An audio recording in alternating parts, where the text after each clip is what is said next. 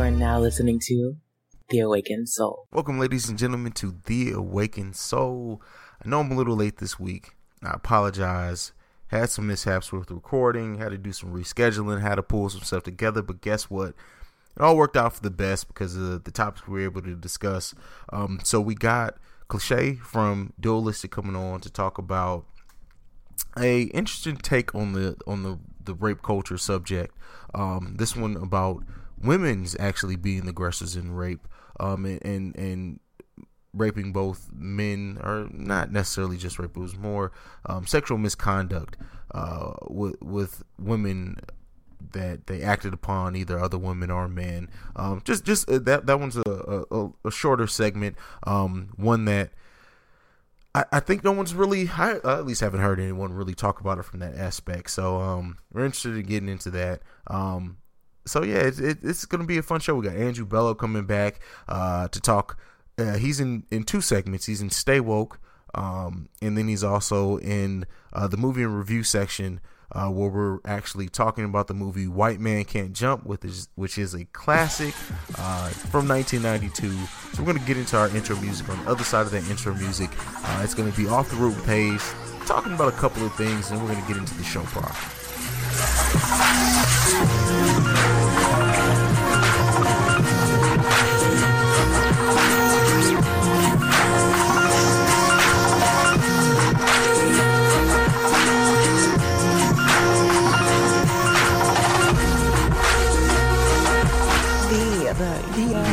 The Awakened Soul. The Awakened Soul.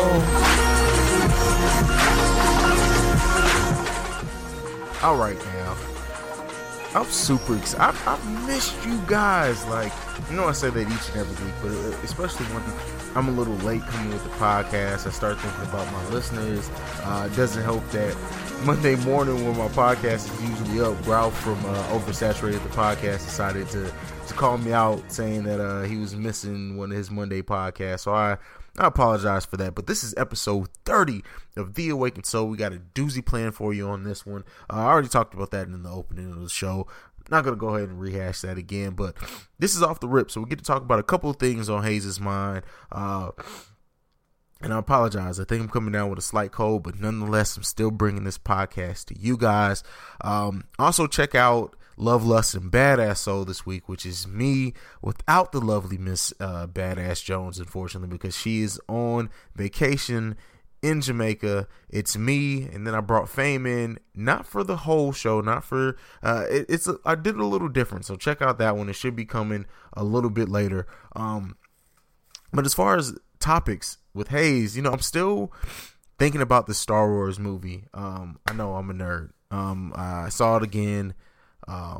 So I may bring Coop on. Me and him talked briefly in the chat, because he's a big Star Wars. He's a big nerd in general, like me. But he has some things to say about Star Wars that I think a lot of people who enjoy that type of thing will get a lot out of. So I may bring him back on for another conversation on Star Wars. But 2018. Got some great stuff planned for you guys in both January and February. We're going to get Breezy Bree back. Me and her have been talking about a couple of different things we're going to do with the podcast. I told you guys I was going to talk to her about becoming a more permanent fixture. She's going to kind of be like Bello. She's going to come in and out. But yeah, man, this week has been crazy with work. It's not really a lot going on. I mean, the Marvel merger with Fox is something that I'm sure we're gonna have a segment and talk about at some point. But it's not finalized yet. But the Mouse House, man, I'm telling you, they're getting everything that they're gonna own so much when this deal is over with. I hope they're a conglomerate, if I could talk, for sure. But yeah, man, it's so. That leaves a lot to talk about. The X-Men and Avengers possibly joining up, being able to be in the movie together at some point. I don't know if that's going to work out, and that's something that a lot of people aren't really paying attention to, is that the Avengers contracts. I mean, we're going into Infinity War Part 1 and then whatever they decide to name Part 2, and the X-Men, that deal isn't going to be finalized for everything's been reported about 18 months to 2 years, and I don't think a lot of these Avengers are going to be around. So the Avengers team that we've been used to now, of course, they'll have a new Avengers team that the X-Men will probably get to team with, but we may never get to see Captain America and Wolverine share a screen together. Just think about that. And for anyone who knows the comics at all, that they're pretty intertwined throughout history. They've interacted a couple of times, so that's a little strange. But we'll see how Marvel. I trust them wholeheartedly.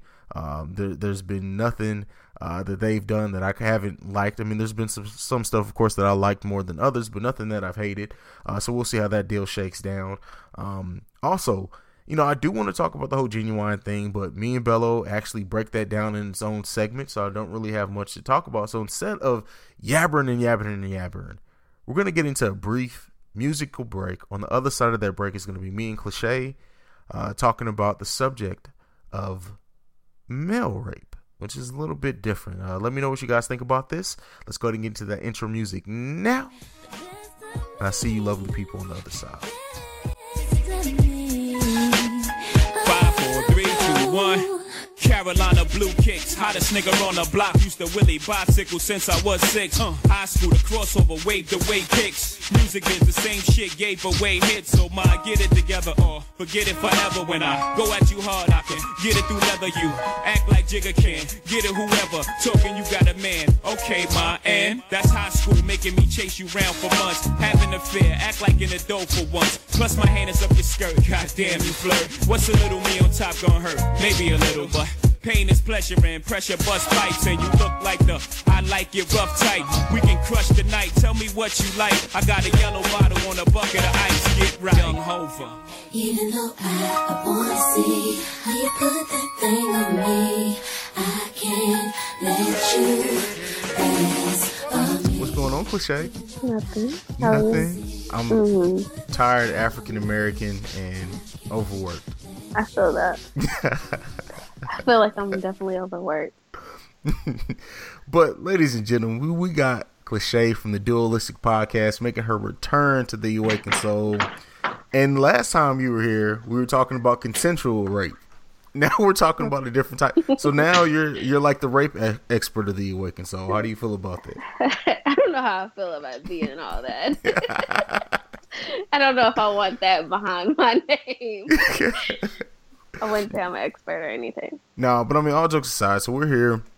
I wanted to talk about a topic that I Googled random stuff to get material for my podcast, and I came across this, and it was sexual victimization by women on men article, and I sent it to you, told you I wanted to talk about it. Of course, short notice, you came through because you're my booski. You're gonna come through for me. But what did you think about this article when you first read it?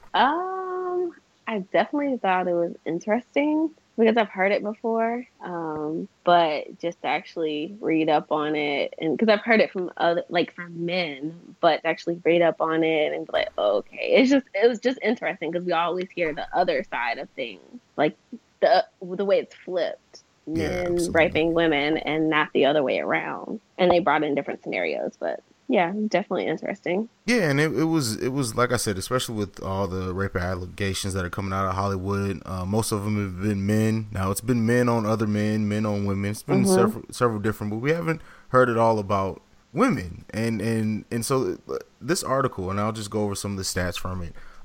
It was just published in October of 2017, so just a few months ago. It's not extremely old, but it looks like over the course of 4 years, studies were found that men are more likely to be victims of sexual abuse than previously thought, and that men and women are equally likely to experience some non-consensual form of sex or sexual acts.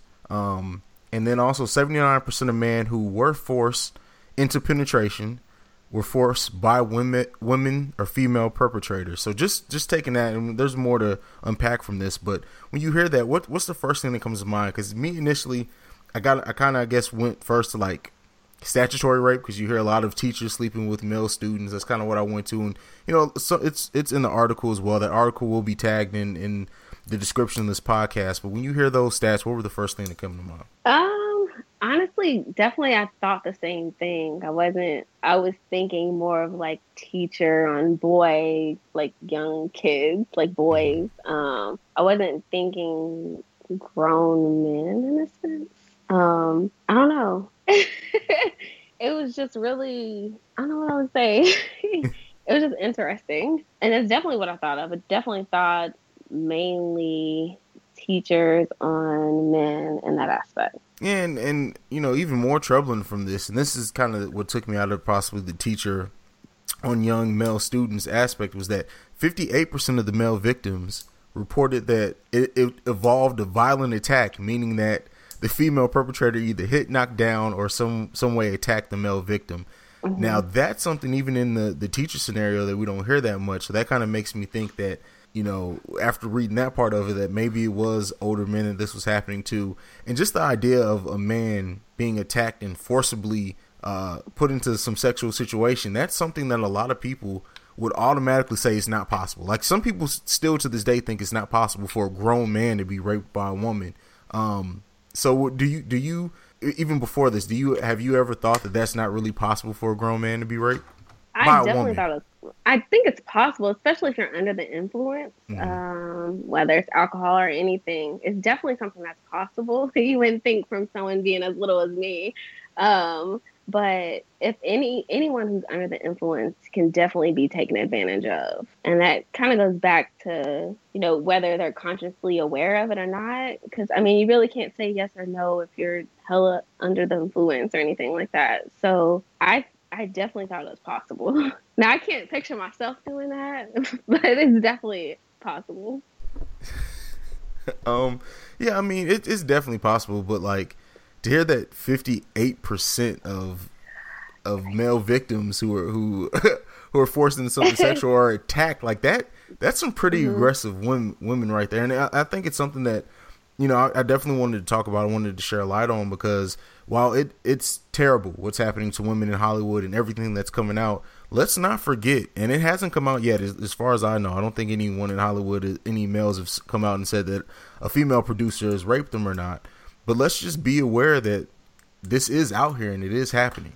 And it's not something that men are just going to go out there and say either, because men are supposed to be strong. Y'all are not. It's not something that you guys are definitely just going to admit to, oh, I got raped by a woman. It's not something y'all are just so open to speak on. Do you think that, just from your opinion, I mean, neither one of us are professionals, so everyone listening, we are just talking about this as anybody else would, just to kind of put that information out there and to start that conversation. But do you think that contributes a lot to the common thought that men can't be raped, because a man just probably wouldn't admit something like that? Like, I'm trying to wrap my head around, like, I know so many people who would literally probably say it's a fantasy to have a woman attack them and try to rape them. And I don't want to make light. I don't want to make light of the situation at all. But I think that, so to hear a man actually report that, I think some people would kind of take it comically, and it's not funny at all. I mean, I have a son. You have a son. They're not nearly that old now, but to think about my son going through something like that, like, I would definitely not want it to be made comedic at all. Definitely not. And actually, a friend of mine told me a story when he was younger. Actually, I think in high school, and he was telling me how he actually got raped by an older girl that he went to prom with. And it's crazy. You wouldn't think you would hear anything like that. But he was like, yeah, that definitely happened. It's something that's possible. And he was just so much in shock. And it's not something that you just talk about. But when I heard that was the first time I actually heard that. And that's like a couple of years ago that I heard that. Yeah, I mean, it definitely happens. It definitely happens. And so let's talk, because we're kind of making this about, you know, women victimizing people. And it's not just men. I definitely wanted to talk about that and share some light on that. But also in this report, it's said that women who are in prison are more likely to be raped by another inmate than male in male prisons. And that's another thing that's really, you know, stereotypical, what's commonly thought of and put out there in the news. You really don't think about it like that. But so what do you think when you hear that about woman on woman rape in prison? It's not really surprising, but the fact that it's more common than males being raped by other males in prison, that surprised me a little bit. I think with women, we've always had that, I don't know the right wording for it, but it's always been easier for us to have some kind of sexual attraction to one another. I don't know why it's like that, but most women have a natural sexual attraction to one another. Men, it's just something y'all are just not, it's not done often in a prison with men, but in women, it's just something that happens. I can't really explain it because, again, I'm not an expert, but naturally women, we're attracted to one another. You guys are not going to be like, oh, I think you have a nice, ass or anything like that. Like women, we naturally talk about each other's bodies and we're actually comfortable with one another. So that has a lot to do with it. Yeah. Yeah, I mean, so I'm just trying to take what you said. So you think that the sexual fluidity that's amongst women with other women contributes to that number being so high as far as women raping other women in prison? I feel like it does. I definitely think it does. Yeah, and same-sex rape in prison is already, common, and it's kind of normalized once you're in that environment. But, to find that women are maybe even more aggressive, that's something that I don't think that's talked about enough, is that there are women out there who can be extremely aggressive. And has there ever been a time that you've been aggressively approached by a woman before? No, that's never happened to me ever. Good. I mean, I don't think that's ever happened to me. I don't think, no. No, not at all. Yeah, I respect that. Has it happened to you? I would say that I've been approached by aggressive women before, but never to the point to where I thought I may be raped. So no. Right. But yeah, definitely I've been approached by aggressive women before, especially older women. Like it's like something goes off. Like once you pass the age of like 40 to 45, it's like something goes off in people's heads where they just truly don't give a damn anymore. That's true. But that's definitely true. Yeah, that for sure. And so to kind of bring this home, it was women who were found to victimize other people, both men and women, in sexual situations, are typically found to be either previously victimized themselves sexually, or to have some form of mental disorder or something going on there. Now with that statistic, does that what does that say to you, like personally, when you see that those women have probably more than likely been victimized themselves? It doesn't excuse it by any means, but does that trauma kind of make them more or less sensitive to causing that trauma to other people? It definitely does. It's almost like the same situation if you have someone who's being bullied. If you've been bullied, you're more susceptible to bully someone else. So it's that same kind of concept. If that's been done to you, if you've been raped, it may be easier for you to rape someone else just because of the pain from it. Not saying that it's right or anything of that nature, but it is something that it makes it easier. It doesn't make it right, but it makes it easier for you to do it to someone else. Like there's different situations for everything, for everyone. But yeah. That's what's up. So yeah, I mean, that we pretty much hit all the main points on this article, but I wanted to ask you, like, if you had a male friend who came to you and said that as an adult that he, let's say the night before, went through a situation like this, what would be the advice that you would give? What would be the first steps you would tell them they should go? Oh, that's a good question. I know you got me on that one because I don't know what I would say. Because again, it's still hard to, even mentally for me to even say that, it's still hard for me to believe. If a male came to me and told me that, it would still be hard for me to believe. And it's also hard for me to tell him to go to the police because it's funny. It's laughed at if a man goes to officials and says that he's been raped. It's not taken that serious, but definitely still reported. It's still something that should be reported and talked about because it's not talked about enough. Yeah, absolutely. And hopefully having a conversation like this does cause people to be more willing to talk about it. But I do want to say, and this is something that I did miss while we were talking, is that it seems like more women, are willing to come forth and admit or report themselves that they had that they victimized someone than men were. And that was a little weird to me to read that. Now, I mean, when you combine that along with the stat that, most women who who partake in something like this were victims themselves. So is it that guilt that's coming through?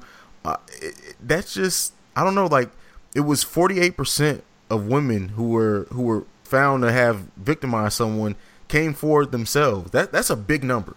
That's a large number, and I never would have thought that the number would be that high. But I think for women, we're more emotional creatures, so we carry a lot of that on our shoulders. So we're probably more susceptible to say something about it than men. So if a man rapes a woman, y'all are not going to say that. Oh, don't say y'all. Don't say y'all. Say that. Some men may not be able to say that. Women, like I said, a lot of us are more emotional creatures, so we're definitely going to carry that on our shoulders, and we're going to possibly say something. It's still a high number. I still wouldn't think that someone would admit to that, but it makes sense. Absolutely. And again, this article was from the Scientific American. The link to this is going to be posted down in the description. But I mean, I know it was short. We just wanted to talk about it. You guys will get a lot more in the rest of the episode. I have some other things to go over, but Cliche, I want to thank you for especially short notice being able to come on and talk about such a heavy topic. I promise you, the next time you're on, we'll talk about something way more fun. Where are there things that need to be talked about? So it's all good. Exactly. So tell the people where they can find you at. You can find me on, I guess my Dualistic. So Dualistic on Twitter. You can find us on Facebook at Dualistic, dualistic.com. And on Facebook. I said Facebook, Twitter, everywhere. So definitely you can find us everywhere. Alrighty. Well, again, check them out. One of my favorite podcasts, as Samantha sneaks in the background. I see her. But thank you for joining me again, Cliche. No problem. All right, now. So that was Cliche from the Dualistic podcast. Definitely check them out. She gave you her social media and she plugged all that good stuff. But now, I know that was a little bit heavy of a topic. We're going to lift it up, and then unfortunately I'm probably going to bring you back down. But in the middle of this podcast, we are going to be talking about White Man Can't Jump. So we're going to get into a brief intro for that. And on the side of that, it's me and Andrew Bello, the best duo in podcasting history. Oh, it is hard goddamn work being this good. Shut the fuck up. Oh, rap it is. Am I starting to get to you? No, Sidney, you aren't getting to me. You're just making my eardrums hurt. See, the thing is, you guys look at me, you see the backwards hat, the gray socks, the funky outfit, and you say, now this guy's a chump, am I right? No, fucking geek. A fucking geek, exactly, all right? But what you don't realize is that it ain't easy. It is hard goddamn work making something this pretty look like a chump or a geek. And all the girlies say I'm pretty fly for a white guy. All right, ladies and gentlemen, we got a guest here. I'm not going to call him a special guest because he's pretty regular around here. We got Andrew Bello back in the building. We're going to initially talk about a film. We'll get into the title later on, but he's going to join us for two segments. He's going to join us for the film and TV review, and then he's also going to join for one of our two Stay Woke segments of this here podcast, and that is the Andrew Bello, the Woken One. What's going on, brother? Not too much, man. Happy to be back. I think I'm gonna have to get a cot here in It Is What It Is Studios because I'm here a lot. Like it wouldn't be a bad thing if I could crash here every so often. I'm currently semi-homeless, so this works out. You are not homeless, but this is true. I'm not actually. That's why I said semi-homeless. I'm not by any means in a real bad spot. I'm just not in the spot I'd like to be in currently. Oh man, I understand that completely. You're just living the gimmick, man. That's all. We're going to embrace it. You're living the gimmick. It's true. But we're here to talk about White Man Can't Jump. What a better duo. What? Can you jump? Can you jump? No, I can't. Okay. I mean, I can, but just not particularly high. See, they have to specify. White men can't jump high. I know it doesn't have quite a ring to it, but we are physically capable of getting both feet off the ground. See, now saying white men can't jump high, I personally would take that title as meaning something completely different. So that's especially when we're talking about you. So I just trip over myself. I can't figure out this lift off. Oh man, but yeah, so we're talking a classic movie. This is 1992, taking us all the way back. I was not even 6 years old. It would turn 6 that December. This came out in March, so I was 5 years old when this movie came out. But I remember it very well, and I've watched it a few times since. Bello, do you happen to remember, since we're basically the same age, your first time seeing this movie? I can't even think of when the first time it was, but like after I had seen it the first time, it instantly fell into that category of movies that anytime it's on, even if it's on like TBS and it's half censored and I got to deal with 100 commercials, I'm watching it. I love this movie. This is just classic stuff in my opinion. Exactly. Plus, let's not forget Rosie Perez, who at that time was probably one of the hottest women around. You know what? I'm very glad you brought that up, because one of my key issues, if I have many with this movie, which I do not, I've but maybe even one at this point. How in God's name did Billy Hoyle land that? I don't even understand. Like how in the first place did he even get near that? I don't know. I took issue with that. It's just unrealistic, frankly. Maybe he's well endowed. I suppose that's possible. I mean, considering they're burying the entire white race with the title of this movie, I guess we can at least give Billy a little bit back. Or maybe instead of that, maybe she dated down. Maybe she had been cheated on before. I'm glad we're coming up with a whole backstory here. Maybe she's been cheated on several times before, and she said, you know what? I'll give the down on his luck white boy a chance. He won't cheat on me. You know, and it's not just that she's fine, too. It's that, like, in the movie, she's really smart. She's clearly the more responsible and mature of not only the two, but probably of everyone in the entirety of the film. Like, she is the most well put together, both physically and mentally, of anybody in this whole movie. And for her to end up with Billy, who is just such a degenerate. There's really no other word for it. He's really just a bum, and was even called as much, I believe, by her at points in the movie. Again, the little bit of the lack of realism as far as that particular couple always bothered me. But, you know, when I turn around White Man Can't Jump, in addition to an excellent movie, I get to look at Rosie Perez in her prime. So no arguments here. None at all. And if you did have some, I'd have to send some people to check you out. But I mean, let's go over the basic premise of this movie, and that is Billy Hoyle, a street baller.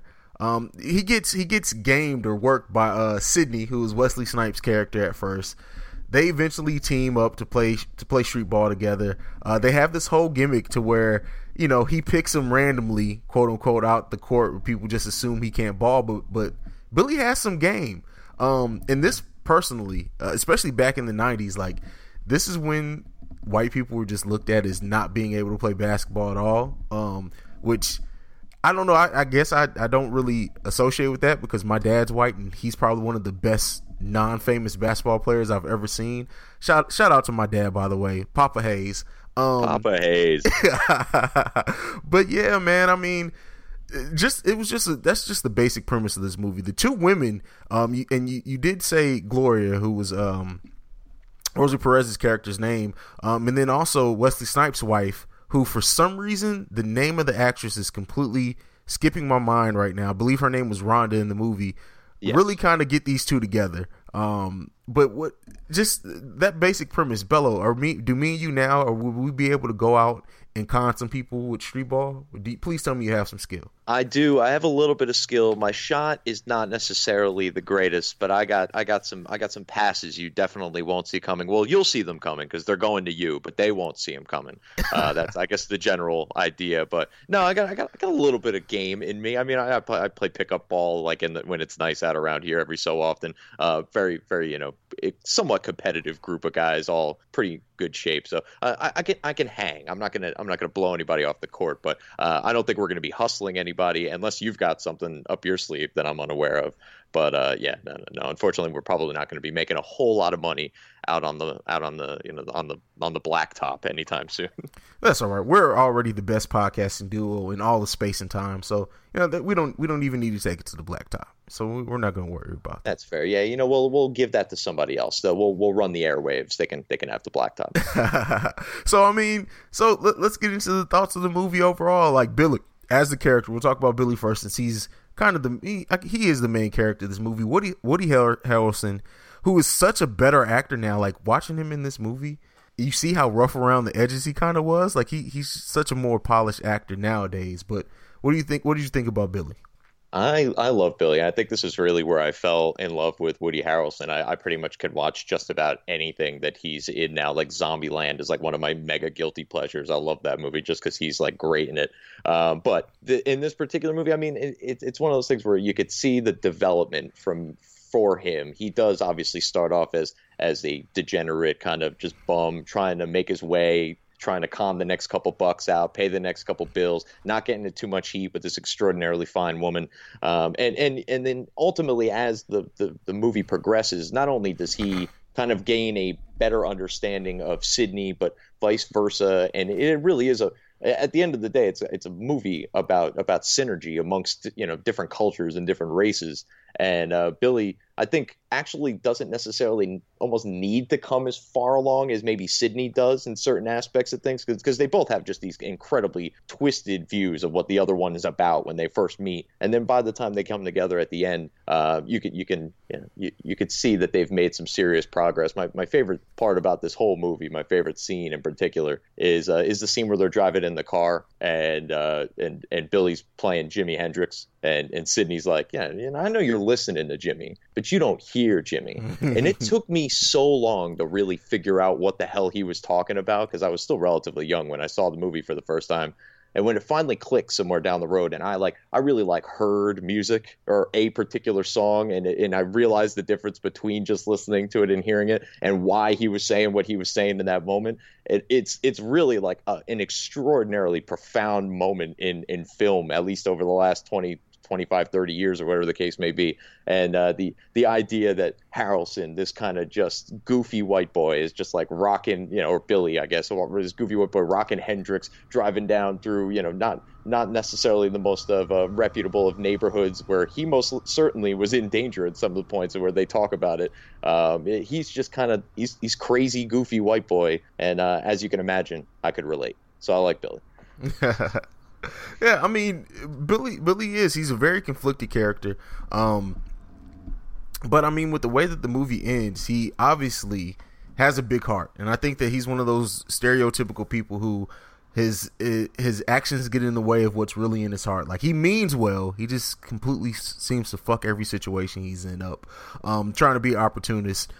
But yeah, Billy, very good character. Plus he has a hot girlfriend, so I mean, not a hot Asian wife, but a hot Latin wife, which is close enough. Yeah, no, it's fine in its own right, equally good, just a little bit different, a little bit on a different spectrum, I suppose. But I also like the not only the race relations with the two, but also Billy's, his gambling addiction essentially is really what we're looking at here. Is the guy cannot turn down what he thinks is going to be an easy win, and obviously there's not a whole lot of easy wins, otherwise we'd all be out winning them. So the gambling addiction and his love for Gloria, and just kind of coming full circle and realizing that he had something, he lost it, and he did everything he could to get it all back together. Nice little love story aspect to this movie as well, which is great, multifaceted. And again, Billy's the man. Sydney's pretty dope too, though. I mean, we might as well get into him as well here. Yeah, let's get into Sydney, who is freaking Wesley Snipes at his best. Like, he is hilarious in this movie. I struggle to really think of a movie where he's just purely funnier. Like, he's great in this movie. Conflicted as well. He's a little bit smarter. He kind of knows more about what he wants to do than I would say Billy was. He's more refined, I guess, if you want a more refined mess.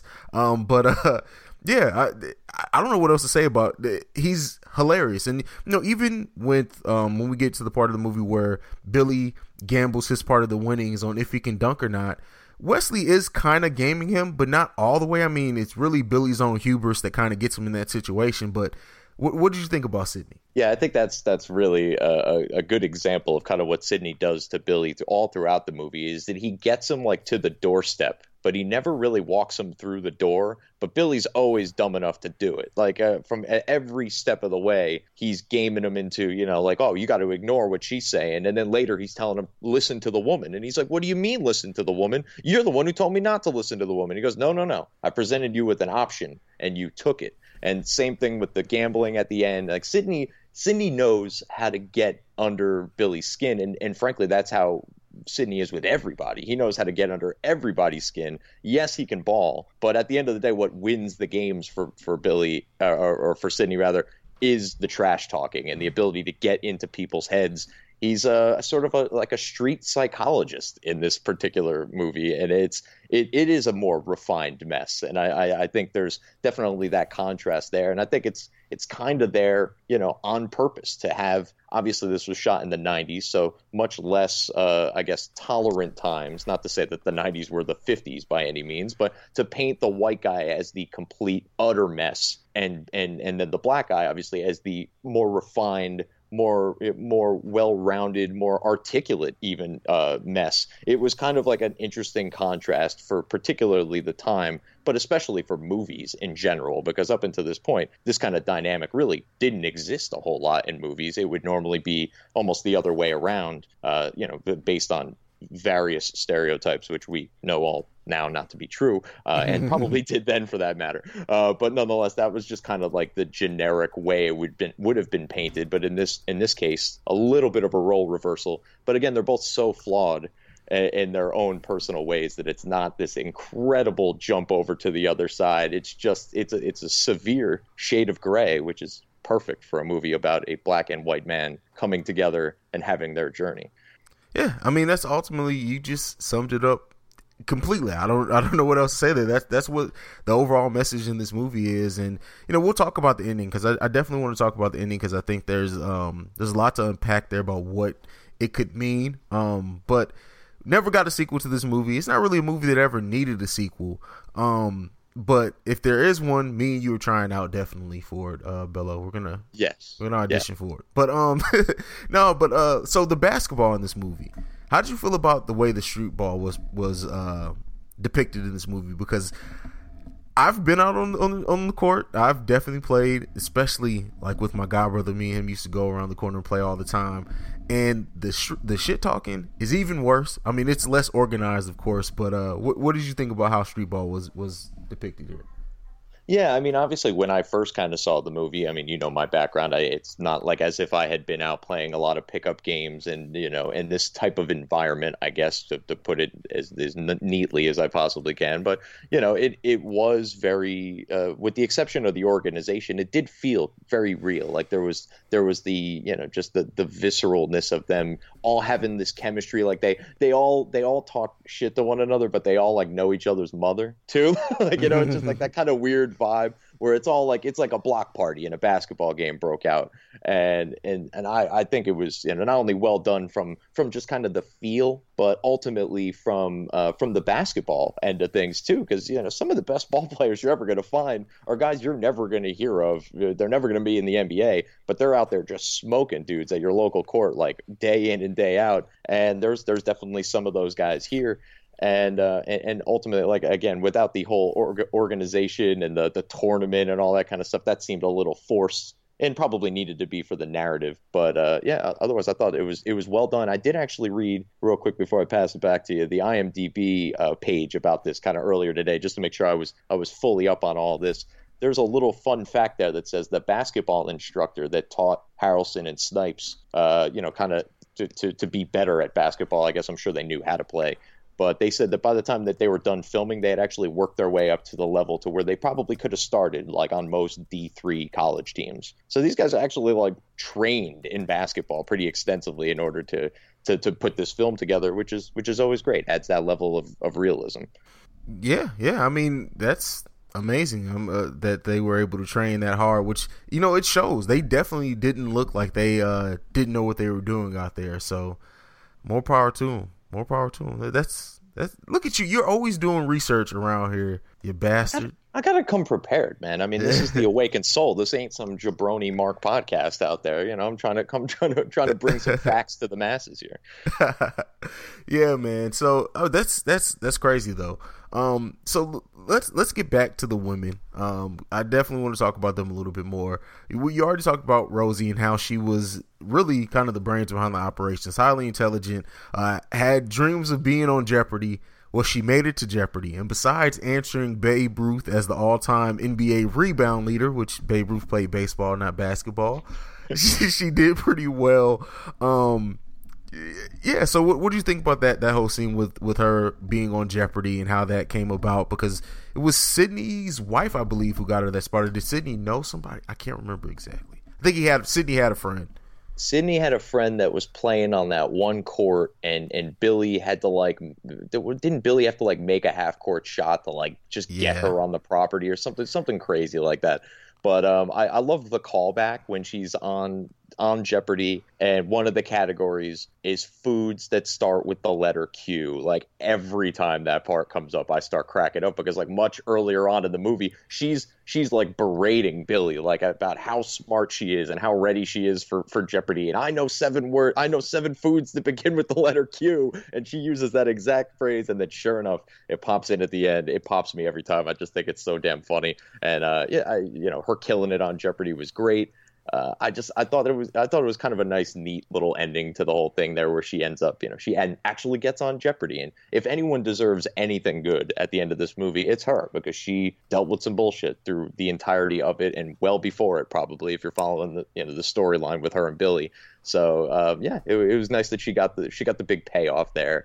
And she named all 7 foods that begin with the letter Q. But I mean, you said she got her payoff there. It was very short lived because it was. Sydney and his wife's house got broken into. They needed some money, so he asked Billy to play ball with him again. But Billy had to put up the money that Gloria won, and she told him if that he did that, they were done. Heartbreaking scene. When he came back and she was literally gone. Watching that now as an adult, a little heartbreaking. As a kid, I just thought it was funny.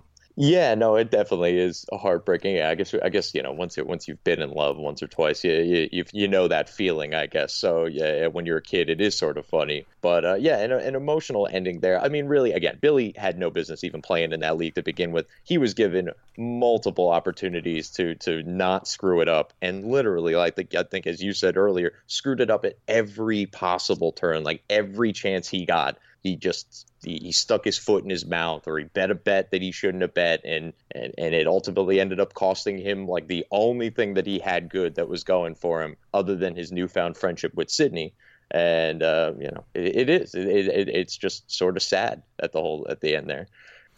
Yeah, it is, man. It's definitely sad. Yeah, man, that sucks. That's a movie in which true love does not prevail was not very common, especially in the 90s. It's they all ended up well, and they won the game. He doubled their money, but yet he didn't end up with the girl. Yeah, and I guess it's almost that struggle. He didn't quite realize. It's one of those you don't realize what you have until you lose it. And he loved her, obviously, and I think he even knew that all throughout the movie. But he also loved that feeling of having the money on the line, being in the game, not even taking the big shot, because it took him almost the entire movie before he actually took the big shot towards the end. But to be in that moment and to have the adrenaline rushing, and it blinds you, man. If anybody who's ever had any sort of addiction issues, or just is an adrenaline junkie of some kind, in that moment, that's all that matters to you, no matter how much you love or like anything else that may be more important in your life. And he could just never see through that fog, and it ultimately cost him. Yeah, and it sucks, man. But what did you think about that scene where the mobsters finally got back to Billy, and they didn't actually even kill him? Well, he was able to pay them back, but they did that whole mock thing for their book to make it look like they killed him. That cracked me the hell up. Yeah, it seemed like an interesting choice. What happens now? Does Billy's got to lay low, get a haircut, die? What exactly is? What are one of these mob bosses going to think when they see him walking around? That's something I always kind of wondered. Maybe Billy just got the hell out of Dodge, and it was probably better for him if he did, because clearly he was not making good decisions in that part of town, or whatever town he was in. It's just, that was sort of funny at the end. I never quite made sense of it, but I do always chuckle when they have him, the picture snaps and all of a sudden he moves, and I'm like, oh, the first time I thought he was dead. And then now every time since, I'm just waiting for that stupid look on his face when he sits up. Yeah, man. But overall, good movie, man. What, anything left to say on this movie, man? It's a classic. I don't know. What do you think about it? It really is. Like if you haven't watched it, most certainly go do that. If you have watched it, go back, watch it again, and really pay attention to some of the dialogue that takes place on the basketball court. Like, because some of the insults that Wesley Snipes is dealing out, or that Sidney's dealing out, are just like perfect. Some of them are a little timely. Like you might not get some of the references in 2018, but back in 1992, that shit was straight savage, and you need to listen to it because it was great. It would have been top Twitter material today. So anytime I have you on the segment, and I don't ever prepare you for this because you're so good on your feet, I ask you some questions that you weren't prepared for. So Andrew Bello, I need your top 3 basketball movies and your top 3 Wesley Snipes movies. Oh, wow, you're really putting me on the spot here. All right, so let's go with basketball first. Basketball, White Man Can't Jump is absolutely number 1. Number 2, I'd have to go Space Jam, just because it's like one of those I can always watch. And wait, what? What? You said Wesley Snipes in Space Jam? No, you said 3 basketball movies. Oh, basketball movies. First. Okay, I'm sorry. Yeah, I confused honestly, myself. I'm worried that I can't name 3 Wesley Snipes movies. So I've driven past his house, though. He lives in the great state of New Jersey. All right, so White Man Can't Jump, Space Jam, and probably, oh man, that's sort of a toss-up. I'll go He Got Game, just because it's that or Hoosiers, but I think I always liked He Got Game a little bit more. Then as far as Wesley Snipes movies, again, White Man Can't Jump. The Fugitive, wasn't he in The Fugitive? And I was never a fan of any of the Blade movies or anything along those lines. So I'm really struggling to come up with another Wesley Snipes film. Not necessarily my favorite actor, but his work in this film is most certainly worthy of note. So I've always been a fan of White Man Can't Jump, but not necessarily the biggest Wesley Snipes fan in the world. So you got I'll throw you out some options. You can pick these out for your number 3. So you said Blade's out of the question. So we got New Jack City, which is a classic as well. Mm-hmm. Jungle Fever. Okay. Money Train. No love for Money Train? Money Train, I feel like it's one of those that I have not seen it recently enough to actually have a good memory of it. But it's him and Woody Harrelson to get together again. Maybe that's why I'm like, maybe it's blurring into this movie for me. The Art of War. You gonna go with Money Train? Okay. Well, by default, we'll go with Money Train. My top 3 favorite Wesley Snipes movies are 2 Wesley Snipes movies. Okay. That's cool, man. That's cool. Well, Bello, I want to thank you. And also, I want to offer you this. Me and you, we already said we're the best duo in podcasting, right? Absolutely. So I think we should do a series of buddy films together. So we knock this out. I think we should do a buddy cop movie next, and then we'll let the people pick the third one. How do you feel about that? I feel really good about that. As a matter of fact, yeah. I mean, by all means, let the people choose whatever. But yeah, buddy cop film. I've already got a couple in mind. We'll talk off air about that. But yeah, by all means, man. You know, I'm always available, always willing and gable, I guess, to shoot the shit here with you. Cool. Well, we're gonna take a brief break. Everyone, you're gonna hear the intro music for Stay Woke as me and Bello get ready to transition to the Stay Woke segment. Stay woke. Stay woke. Stay woke. Stay woke. Stay woke. Stay woke. All right, Bello, it's time for Stay Woke, man. You heard the music. Unfortunately, as much fun as we just had talking about that movie, I don't know, man. I prepared people on my Twitter for what this segment was going to be, and I can't even say it's going to be you. I know I'm probably going to go off here, but I sent you an article today, and I know you read it, but we're gonna go into what first got me to send you that article. So recently, singer Genuine was on. God, man. No. Oh man. So he was attempted to be kissed by a transgendered person. He turned down the kiss, and immediately afterwards, he's transphobic.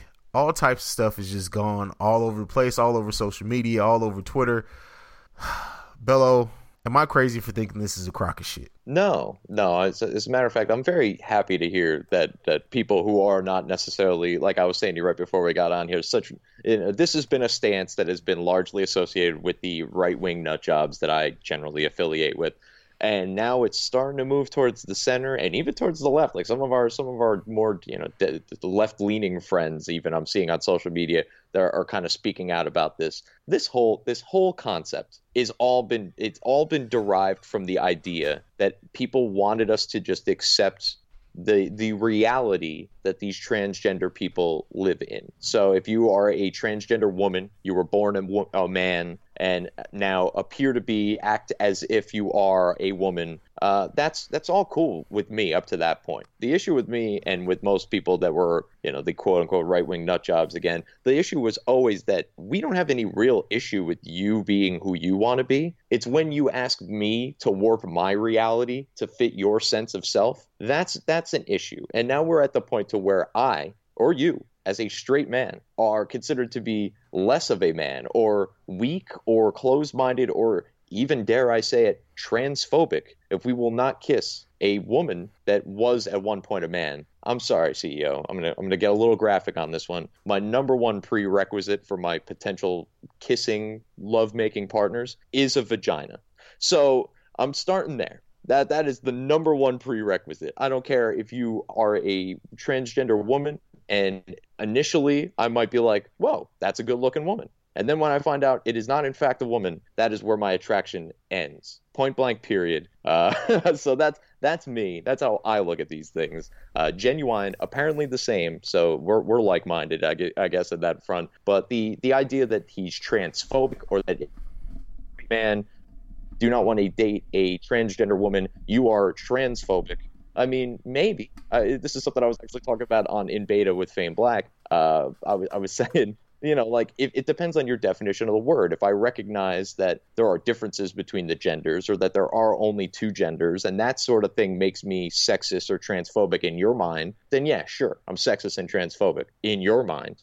But for people who are just trying to look at it objectively and aren't quite necessarily as judgmental, or aren't even, the people that criticize these things are so willing to understand the philosophy of a transgender person, but not necessarily that of somebody who might be a skeptic of said philosophy. And I find that to be some sort of cognitive dissonance that we might now have hit a fever pitch with.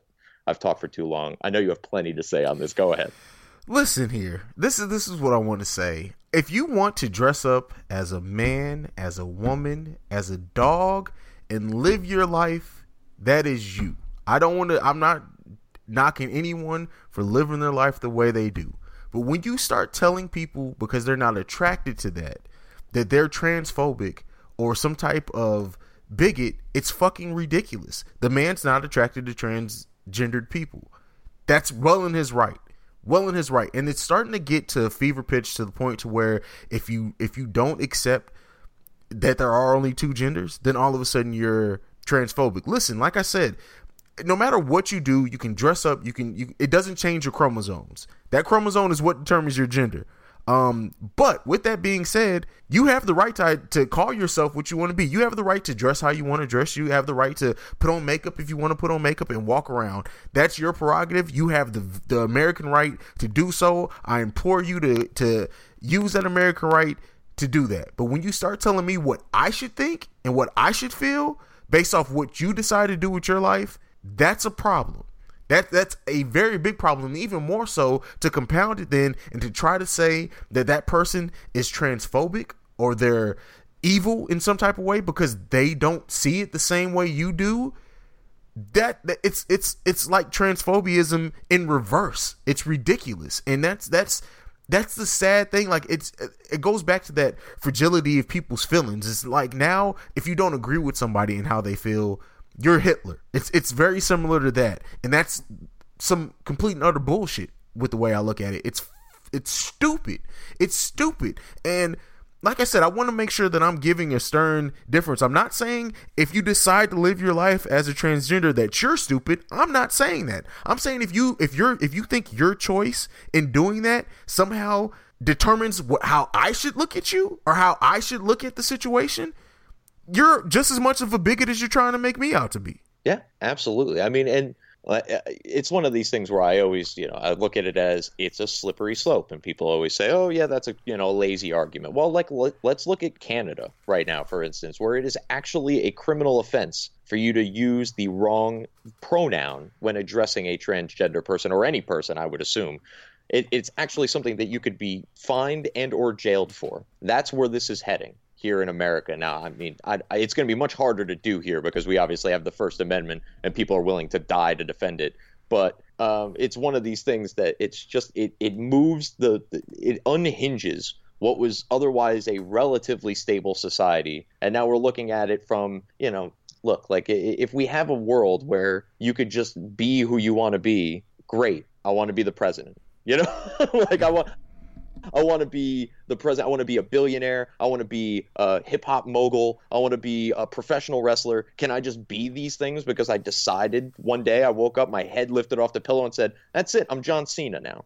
You can't just do that. And if you could, it devalues everything that anyone else has ever worked for, anything that any scientist has ever discovered as far as chromosomes and sex and gender and all of these things. You're rewriting an incredible amount of history, like not just history, but you're rewriting like the building blocks of life in and of itself. Across all species, there are two genders. There are exceptions. There's intergender, which is like an extreme minority. There's various forms of hermaphrodite and that kind of thing. But to have, to rule or be, to legislate around that extreme minority is something that is endangering the extreme majority. It's just crazy to me that it's just gotten to this point. And again, like you said, like I've said a million times on the show, like if you're a transgender person, I have no qualms with you until you give me a reason to have a qualm with you.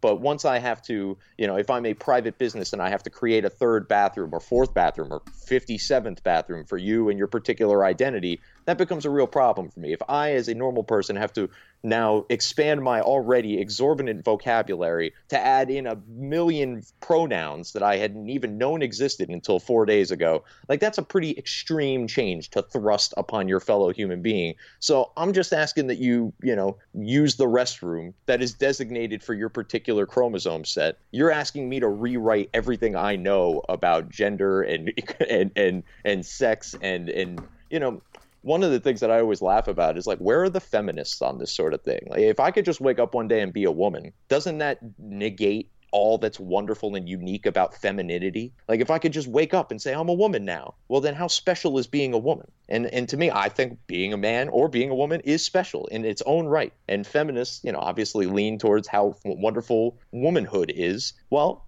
guess what, ladies? Like, if I could just wake up and say I'm a woman, it's not that special. So you need to defend your own half of the chromosome pool. We'll defend ours. And, you're not any less of a man if you don't want to kiss a transgender woman. Frankly, you don't have to kiss anybody you don't like, whether they're a transgender woman, a regular woman, a man, whatever, a turtle. It doesn't matter. You don't have to do what you don't want to do. And that's kind of the point here. And that's the thing, is that everyone's making a big deal and specifying this because it was a transgender person.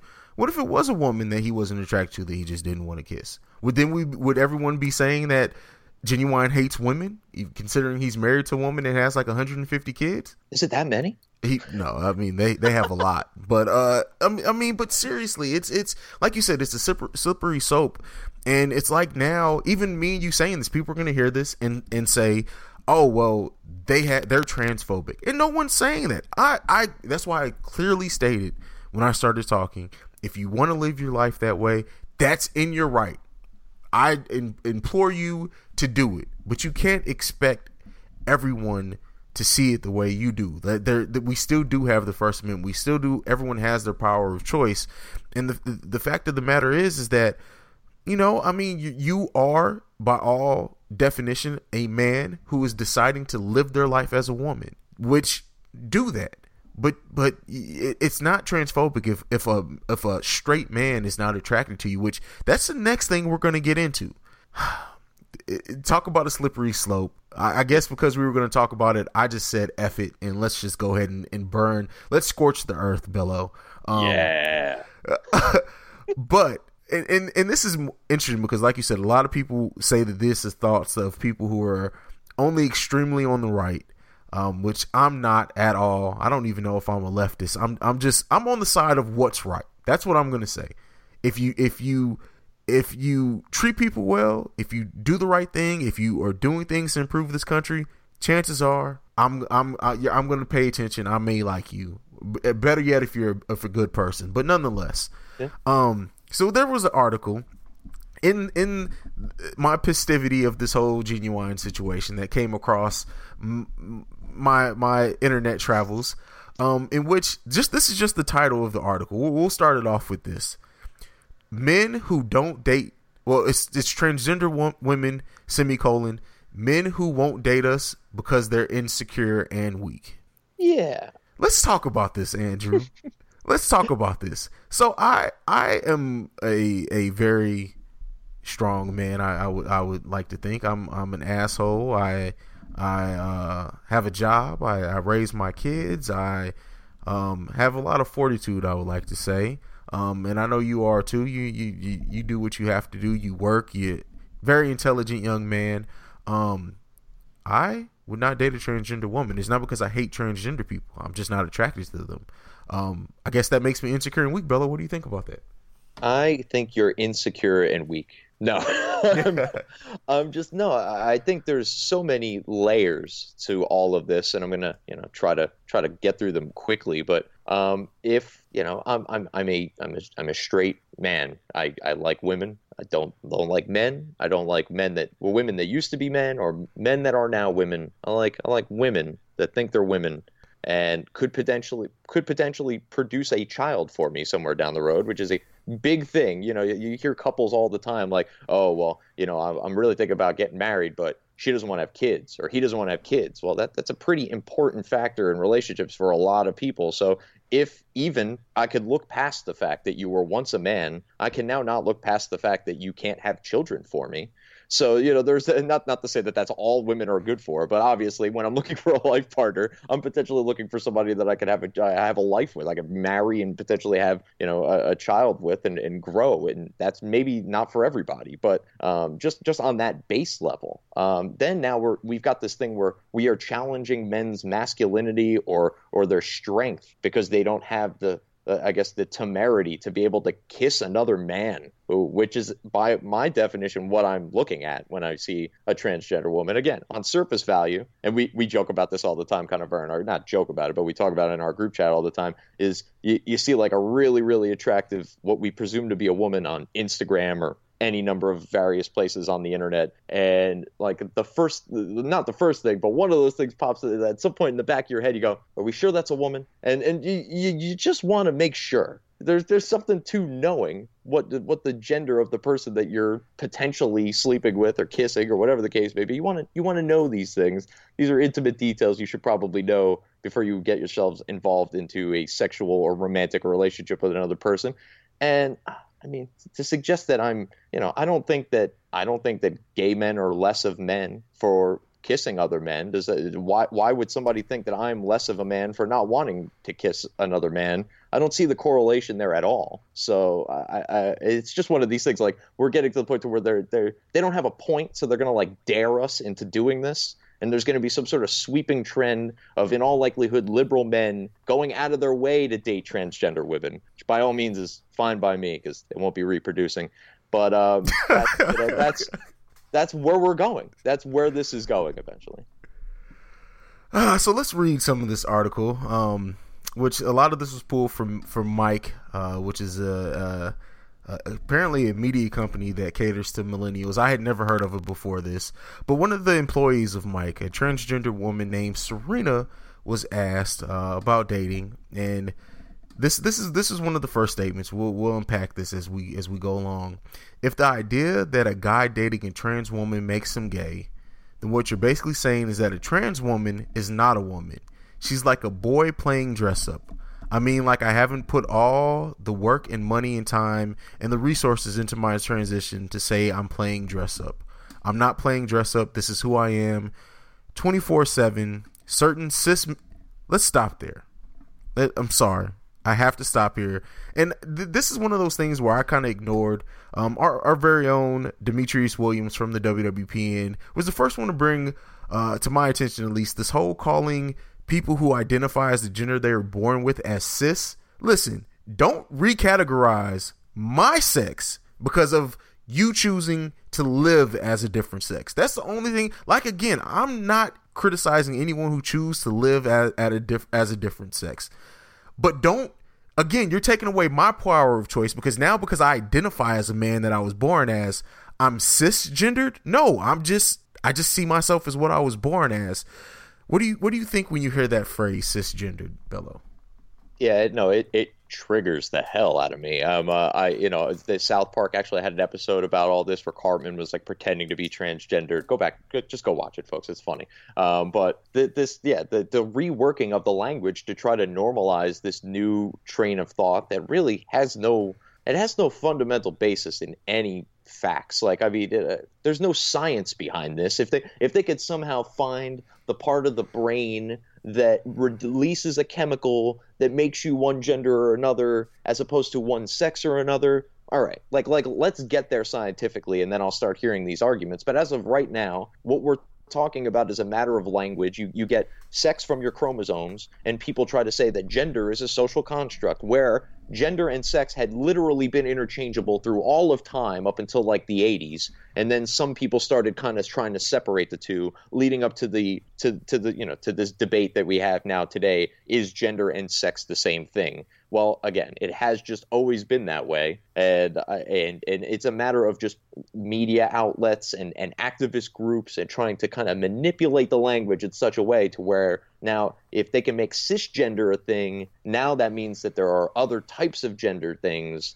and they can branch off from there with transgender, agender, multigender, fluid gender, non-binary gender. You see where I'm starting to get where this is ridiculous? Again, I'm going to keep, because I know there's people who are not going to listen to this. I want to keep drilling. I am saying that you have the right to live your life the way you want to. I'm basically just using this. Don't take away my right. Don't change. I see exactly where you're going with it. And it's gonna next is transspecialism, where you can be whatever species you want. Well, it's funny you should say that. We're at transracialism now. So for all of you people who happen to be, of whatever race, because I'm white, I'm not allowed to be proud of being white, but everyone else, you guys, if you really hold dear your particular ethnicity, Brown University is now allowing applicants to self-identify as whatever race that they like. So when my daughter's winning like African American scholarships in 10 years, you can blame the people that make these types of decisions for this. Transracial, trans species, trans age. How are you going to feel when the 60-year-old man walks into the kids' restroom at Chuck E. Cheese and says, I'm 12? You know what I'm saying? Eventually this gets really dangerous. So while I'm all for society progressing in certain ways, like obviously I could say that, the way that I said gender and trans and sex or had been linked all through time. Like, yeah, there was terrible ideologies that existed back in those times as well, but they weren't those actually were causing harm. The words gender and sex being synonymous with one another were causing really not a lot of harm to not a lot of people at the end of the day. And to separate the two, and now again, race, species, age, whatever, we're going to get to the point now to where you're just going to be able to be like, I'm an iPhone. Like, okay, you're an iPhone. And I guess we're going to have to just accept that people are iPhones now. Apple would be really happy about it. They'd be, it's much easier to produce people than it is to produce iPhones. Very, very true, very true. And this is what I'm trying to highlight by highlighting this statement is that in the same sentence as she, and I will refer to her as her because I'm being respectful, but Serena, in the same sense that she was trying to say that she wants to be identified as a woman, in that very same statement is taking away our power to say that we are just men. No, we have to be cisgendered men. That just bothers me to no end. Like I said, this is reverse transphobism. That's what this is. Yeah, it's they have to turn the ideology back around and make you the outcast, make you the for lack of a better term, because I'm sure this is how a lot of them feel. Other people feel that they are, but like they make you the weirdo. They make you the close-minded person, where in actuality you're just trying to look at it the way that you've always looked at it. And while we're all, again, we're all open, hopefully in some level, to change, progress, even on a societal, on an intellectual level, you're going to have to show me some real data here. And I would ask Serena, who I will refer to as a her for the purposes of these conversations. I generally don't otherwise give that courtesy, though, however. But if she, as a transgender woman, was out at a bar and met a man who she thought was a cisgendered man and got home and discovered that there was something missing downstairs, would she feel the same way about that particular relationship as she's asking cisgendered men, quote unquote, to feel about her? So it's real easy for her to play the victim here because, being transgendered is that new sensitive topic that no one's allowed to criticize or dispute or mock in any way, shape, or form. I'd ask her if she'd feel the same way if she fell into a similar trap, for lack of a better term, and she was, surprised, I guess, by the makeup of her potential partner. I don't think she'd be quite so forgiving, because if she is a transgendered woman who is attracted to supposedly, I guess, cisgendered men, then that person is not fulfilling the requirements that she has as far as the people that she would be physically, sexually, romantically, intellectually attracted to. And again, it's one of these small examples, and people are going to blow it up all over the internet. I even saw this article when it was trending on Twitter a couple of days ago. But it's just, it's a matter of circumstance here. If you're into, if you're a transgender woman who's into straight cisgendered men, you're going to have to find one who's open-minded. Like, I'm into Asian women. They're not all going to come just running to me because I'm into them. You know what I'm saying? It's just, there's a selection process that goes on in all dating, and this is going to be part of it.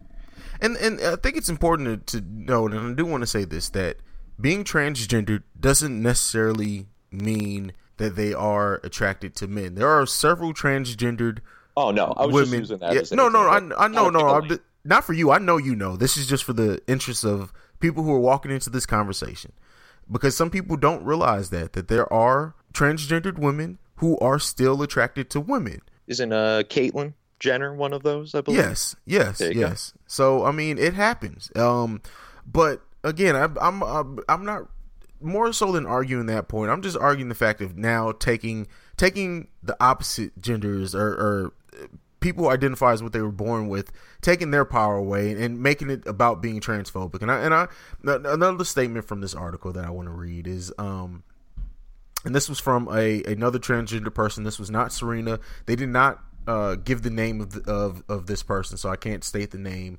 But this one is, guys tend to approach me more often at night than during the day. But when they find out that that I'm transgendered, they decide that they don't want to talk to me. It's basically, I'm paraphrasing because it's a long article. Definitely check it out. I'll put the description in. But I mean, so this person goes on to basically say that they get approached by guys, but then when guys find out that they are transgendered, they immediately back away. And there's another statement in it too that talks about violence, and we'll talk about that one to kind of end. But here's the thing. I have a problem with someone who's in that situation being labeled as transphobic, because if someone sees you and thinks that you're a woman, which is what you want, what transgender people want, at least the ones that are in this article, notice that you're transgendered and then decide that that's not what they're into, that's not what they're attracted to, and then to say they're transphobic. No, they just aren't attracted to transgendered people. I don't think that's I mean, of course they can be transphobic, but I don't think that automatically makes them the worst person in the world if they're just not attracted to you. We'll talk about the violence aspect, because that's where I agree with some of the statements. But this one, what do you think about this, Bello? Yeah, I mean, I think it's just kind of more or less what we've been saying here. It's just, it's an expectation for people to warp their reality. Like I said, like, dating is a selective process in and of itself. Like, there's any number of things. I've dumped girls for the most ridiculous and superficial of reasons, and in retrospect, I probably made mistakes in some of those cases, but nonetheless, I had the right to make that decision at the time. And to say that I need to accept this not only on a just regular old social platonic level, but now I need to accept this into my bedroom or whatever the case may be. That's oppressive, almost fascist thinking to suggest that I need to think a certain way. Otherwise, I'm just in an out. I'm a demon of some sort. It's just I don't fully understand the logic there. And again, I ask, where are any number of other women's rights groups or men's rights groups or all those kinds of things. If being a woman or being a man is so wonderful and it has all the merits that these types of groups would say that they have, how can I just wake up this morning and have all of those merits? I just there needs to be there are two genders, again, in my opinion, and there are differences between them, and they're not just visual, they're not just mental, physical. There's any number of different reasons, different things that separate men and women. Some people are, if you and I are good students, but you're good at more of the reading comprehension, and I'm better at math, we're different, but we're not, neither one of us is dumb, so at the end of the day there are differences that don't necessarily equate to inequalities, and I think that's something that we needed to focus on in the first place, and maybe we wouldn't have quite gotten to this gray area of the 95 or what is it, 62 genders along those lines. I really do actually try to keep up because I like to be accurate with the number when I say it, but it's just it's nonsensical in my mind. It just I can't quite wrap my head around the idea of reworking all of biology to fit the narrative of a very, very small group of people, and now we are targeting the much larger group of people based on the ideology of that much smaller group of people. It just doesn't make a whole lot of sense to me. It's like as if there was like a tiny group of people in America that worshiped a religion where they could sacrifice children. And if we didn't say, not to equate the two on a moral level, but it's just, if you don't let us sacrifice children, you're being a bigot. It's like, well, now you're threatening the whole for the feelings of the very, very, very few. That's just not how society should work, or at least not a well-functioning society should work. And I agree with you. I mean, yeah, it's like I said, I get torn back and forth because I understand that there is some bigotry, there is some of it going around, and let me not say something. There's a lot of what transgender people have to go through because of how they decide to live their lives with people who, just because they're different, they do treat them wrong, they do attack them, they do belittle them, and I'm not here for any of that. But at the same time, it's getting to the point now where you're trying to say that I need to change the way that I see myself because of another group of people, and that's where I think that there's something just at a baseline that's so morally wrong about that, and everyone's so caught up in walking that tiptoe, living in that gray area, and defending people, that the people who just wake up and were fine with how they were born are now being the ones who are being labeled as bigots and things. And I have such a problem with that, as if we've drilled home during this. But I one last statement from this article that I want to talk about, and this one is back to Serena, who talked about a man approaching her, and as soon as they heard her voice, went to saying, "Why did you trick me?" Getting violent, acting a fool. That's where I kind of agree. I don't agree with getting violent at all. I understand that some people do feel like they were betrayed, and even then, if you approach someone and you just find out, okay, keep it moving. But what do you think about that? And this is our opportunity, Bello, for us, as pissed off as we get about people about this. I know we don't condone violence. So what are your thoughts? Yeah, I certainly don't condone violence on this kind of scale. I think a lot of these people, look, the people that are acting out against these transgendered men or women, I guess, that they happen to be meeting, a lot of them are the type of people that are weak-minded and closed-minded, and they're really not so much angry at the transgendered person as they are mad at themselves that they were fooled, or that they were, they were hoodwinked by this person in a dress that they thought was an attractive woman that apparently is not entirely the case, at least in their minds. And that to act violently, I read some of the articles that were talking about some of the violence, some of the men that will like kill their potentially transgendered lover because they don't want anyone to find out that they were ever with what they considered to be a man, and that kind of stuff. That's just terrible across the board. So when I come on here and I say these kinds of things about transgenderism, which I certainly have some hot takes on, and I understand that they rub people the wrong way, I think we can agree to disagree on 2 points. The transgenders, the community, want to say that gender is on a spectrum, and I don't necessarily agree with that, but I'm certainly going to allow them to hold their opinion on that front. I think on the opposite end, acceptance of transgenderism is too on a spectrum, and they might want it to be a black and white thing where they can point out the bigots and just everyone else will be cool.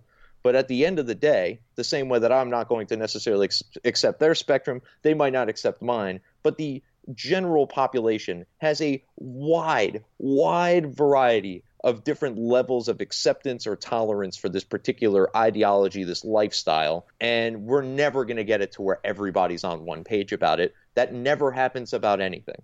So, there are going to be the bigots and the people that commit violence, and all of us who are decent human beings, transgendered, cisgendered, agendered, should all get together, point those instances out, and just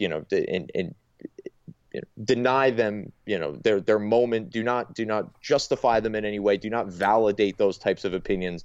But at the same time, just because I'm not necessarily accepting of the ideology does not mean I'm one of these people that would physically violate a transgendered person or get to the point to where I would be open and speaking out against their rights. I don't think that they should have I don't know. It's one of those things like I don't consider myself a bigot. Some people might, but based on my views. But again, I think it's on a spectrum of acceptance as well as they would say it's on a spectrum of gender, and there are obviously bad people on both sides of the argument. That some people are exploiting the whole thing on the one side of transgenderism, and there are obviously the bigots and people committing violence against transgendered people on the other side. Both terrible groups of people. I think we can all look at those people and agree upon that at least. Yeah, exactly. I mean, that's just at a baseline. That's what needs to happen. Yeah, man. I and you know what? I honestly, as fired up as I was when we talked about recording this, I was a lot calmer than what I thought I was gonna be.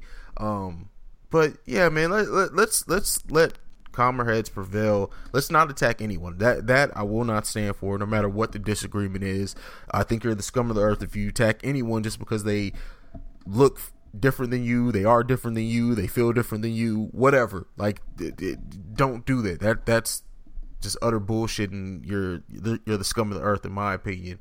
But yeah, I mean, Bello, anything left that you want to say on this topic? Anything that you want to say about anything before we go ahead and close this out? Tell the people good night, because I'm sure we pissed quite a few people off today. Yeah, as always, I want to thank anybody who hung in this long. Again, I just when I come on here in particular, I try to at least shed some light on what is to most people, maybe some people in your audience, maybe most people in your audience, is the quote other side.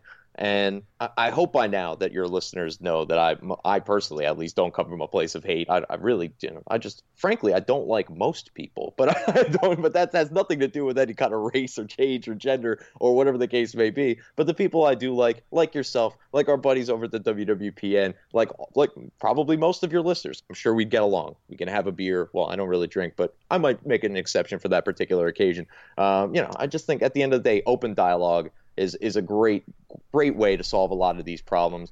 You and I were actually very much on the same side of the coin on this one, so maybe this dialogue wasn't necessarily so open, but as I've said to you personally in the past, I'll now say on the airwaves, if anybody out there opposes my particular opinion, you want to hash it out here on the Awakened Soul, like hit CEO Hayes up, we'll make this happen. I'm happy to have a cordial conversation with anybody about just about any topic that I'm particularly passionate about or that you're passionate about. And I think at the end of the day, if we have more conversations like this one, like that potential one moving forward, we're all going to be better off. There's just we need to understand that the person across from us isn't evil. They just have the same goals, but a different strategy 90% of the time. And I think that's just about where I'm going to leave it for this week. I'm sure I'll be back to talk some more. Yeah, most definitely. Wow, we did it again, Bello. Tell them. Did you already tell the people where they could find you? Did I miss that? I did not. No, you could find me for all the lighthearted stuff, music, movies, wrestling in particular. Black Panther hype is strong with this one, so let's talk about that. You can find me at WWP and Bello for that stuff. And should you dare to enter the political battle dome with me, you could find me at The Andrew Bello. That's TH to the E, AN to the D, REWBELLO.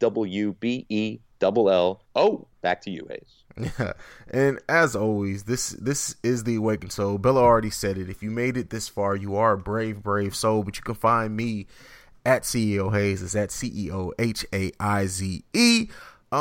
We're gonna be trying to get a discussion page up on Facebook to talk about some of these topics. You know, the whole point of this podcast is to provoke thought and conversation. So what better place than to start that conversation? But we will get any trolls out of there. But that's something that's been going through my mind. Nonetheless, you can send us any feedback, questions, comments, concerns.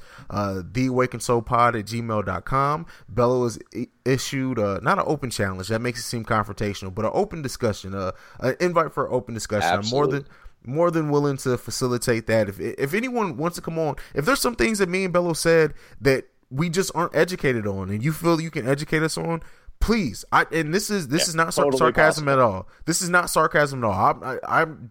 In this conversation, this was me strictly coming from my feelings and my thoughts, referencing an article. I had no stats at all. So if I'm completely missing the point here, if there's something that you have, some stats that